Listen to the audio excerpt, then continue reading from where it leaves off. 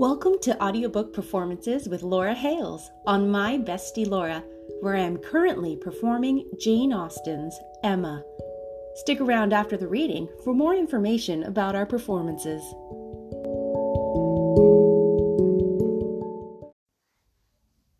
Welcome back. We're on to Chapter 3 of Emma. Chapter 3.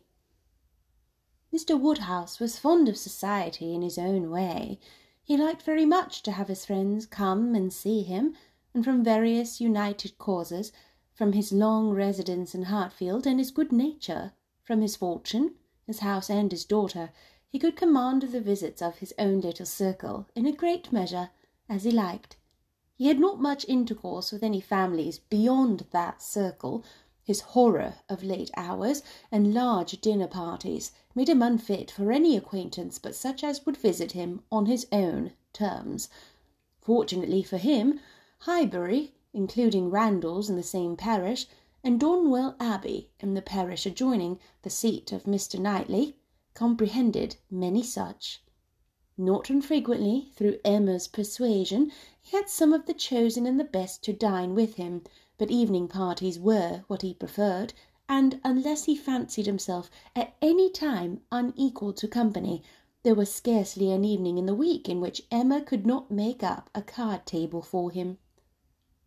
Real long-standing regard brought the Westons and Mr. Knightley, and, by Mr. Elton, a young man living alone without liking it, the privilege of exchanging any vacant evening of his own blank solitude for the elegancies and society of Mr. Woodhouse's drawing-room and the smiles of his lovely daughter, was in no danger of being thrown away. After these came a second set, among the most comfortable of whom were Mrs. and Miss Bates and Mrs. Goddard, three ladies almost always at the service of an invitation from Hartfield, and who were fetched and carried home so often that Mr. Woodhouse thought it no hardship for either James or the horses. Had it taken place only once a year, it would have been a grievance.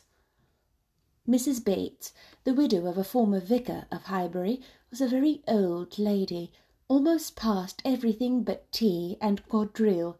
She lived with a single daughter in a very small way, and was considered with all the regard and respect which a harmless old lady, under such untoward circumstances, can excite. Her daughter enjoyed a most uncommon degree of popularity from a woman neither young, handsome, rich, nor married. Miss Bates stood in the very worst predicament in the world for having much of the public favour, and she had no intellectual superiority to make atonement to herself or frighten those who might hate her into outward respect. She had never boasted either beauty or cleverness.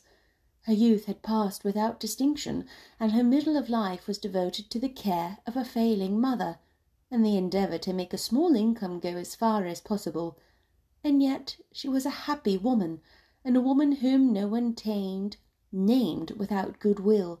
It was her own universal goodwill and contented temper which worked such wonders.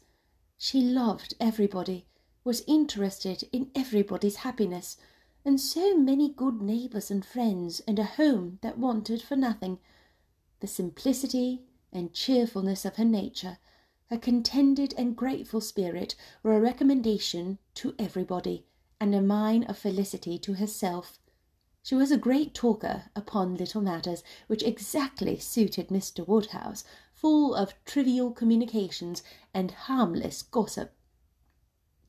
Mrs. Goddard was the mistress of a school, not of a seminary or an establishment or anything which professed, in long sentences of refined nonsense, to combine liberal acquirements with elegant morality, upon new principles and new systems, and where young ladies for enormous pay might be screwed out of health and into vanity, but a real, honest, old-fashioned boarding school where a reasonable quantity of accomplishments were sold at a reasonable price, and where girls might be sent out of the way and scramble themselves into a little education without any danger of coming back prodigies. Mrs. Goddard's school was in high repute, and very deservedly, for Highbury was reckoned a particularly healthy spot. She had an ample house and garden, gave the children plenty of wholesome food, let them run about a great deal in the summer, and in winter dressed their chilblains with her own hands. It was no wonder that a train of 20 young couple now walked after her to church. She was a plain, motherly kind of woman who had worked hard in her youth, and now thought herself entitled to the occasional holiday of a tea visit, and having formerly owed much to Mr. Woodhouse's kindness, felt his particular claim on her to leave her neat parlour, hung round with fancy work, whenever she could, and win or lose a few sixpences by his fireside. These were the ladies whom Emma found herself very frequently able to collect, and happy was she, for her father's sake, in the power, though as far as she was concerned herself, it was no remedy for the absence of Mrs. Weston. She was delighted to see her father look comfortable, and very much pleased with herself for contriving things so well, but the quiet prosings of 3 such women made her feel that every evening so spent was indeed one of the long evenings she had fearfully anticipated. As she sat one morning, looking forward to exactly such a close of the present day, a note was brought from Mrs. Goddard, requesting, in most respectful terms, to be allowed to bring Miss Smith with her, a most welcome request, for Miss Smith was a girl of 17, whom Emma knew very well by sight, and had long felt an interest in, on account of her beauty. A very gracious invitation was received and returned, and the evening no longer dreaded by the fair mistress of the mansion. Harriet Smith was the natural daughter of somebody. Somebody had placed her several years back at Mrs. Goddard's school, and somebody had lately raised her from the condition of scholar to that of parlour boarder. This was all that was generally known of her history. She had no visible friends but what had been acquired at Highbury, and was just now returning from a long visit to the country to some young ladies who had been at school there with her. She was a very pretty girl, and her beauty happened to be of a sort which Emma particularly admired.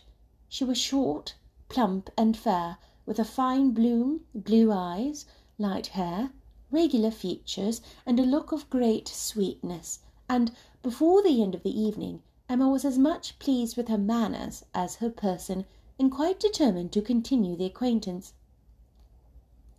She was not struck by anything remarkably clever in Miss Smith's conversation, but she found her altogether very engaging, not inconveniently shy, not unwilling to talk, and yet so far from pushing, shewing so proper and becoming a deference, seeming so pleasantly grateful for being admitted to Hartfield, and so artlessly impressed by the appearance of everything in so superior a style to what she had been used to, that she must have good sense and deserve encouragement. Encouragement should be given. Those soft blue eyes and all those natural graces should not be wasted on the inferior society of Highbury and its connections.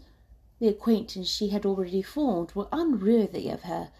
The friends from whom she had just parted, though very good sort of people, must be doing her harm. They were a family of the name of Martin, whom Emma well knew by character, as renting a large farm of Mr. Knightley, and residing in the parish of Donwell. Very creditably, she believed, she knew Mr. Knightley thought highly of them, but they must be coarse and unpolished, and very unfit to be the intimates of a girl who wanted only a little more knowledge and elegance to be quite perfect. She would notice her. She could improve her. She would detach her from her bad acquaintance and introduce her into good society. She would form her opinions and her manners. It would be an interesting and certainly a very kind undertaking, highly becoming her own situation in life, her leisure and powers. She was so busy in admiring those soft blue eyes, in talking and listening, and forming all these schemes in the in-betweens, that the evening flew away at a very unusual rate, and the supper-table, which always closed such parties, and for which she had been used to sit and watch the due time, was all set out and ready. and moved forwards to the fire, where she was aware, with an alacrity beyond the common impulse of a spirit which yet was never indifferent to the credit of doing everything well and attentively, with the real good-will of a mind delighted with its own ideas, did she then do all the honours of the meal, and help and recommend the minced chicken and scalloped oysters with an urgency which she knew would be acceptable to the early hours and civil scruples of their guests. Upon such occasions poor Mr. Woodhouse's feelings were in sad warfare.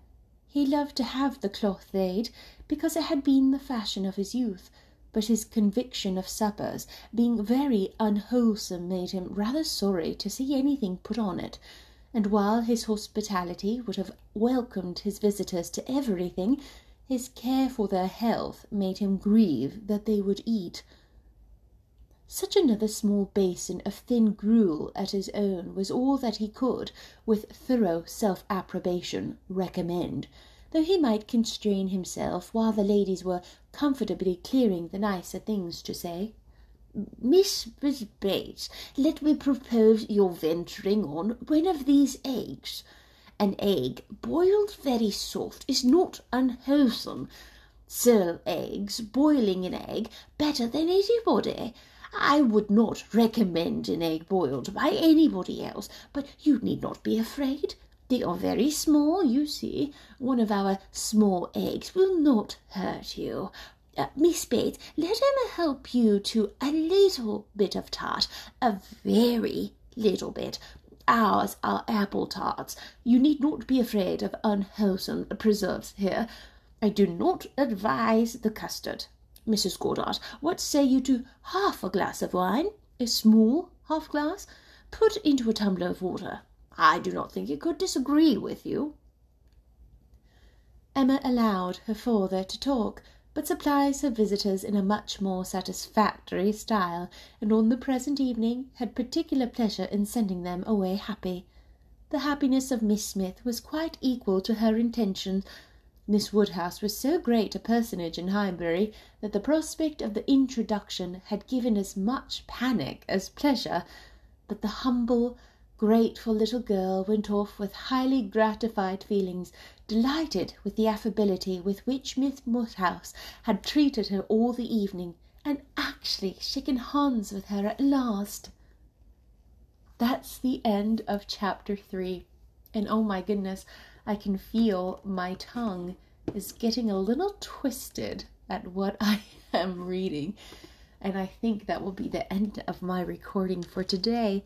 I hope to see you next time with chapter 4.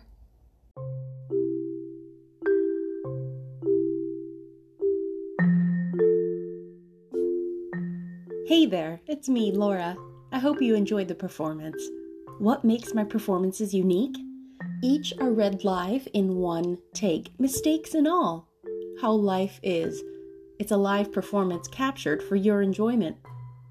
I began this project at the beginning of COVID as people stayed indoors. I considered, what can I do to help? With not much talent for crafting or in the kitchen, I considered the comfort of being told a story, and here we are today. I'm a published author of children's illustrated books about autism acceptance. I virtually travel to classrooms and conferences nationwide to present autism acceptance trainings and lead discussions. You can check out my shop at http://alexandthedrummer.square.site or join us on Facebook at tinyurl.com/thedrummerstories. Check me out on TikTok at Laura Hales 28 or Instagram at The Drummer Stories. All of these associated links are also in the bio. I hope to see you for next chapter. Bye-bye!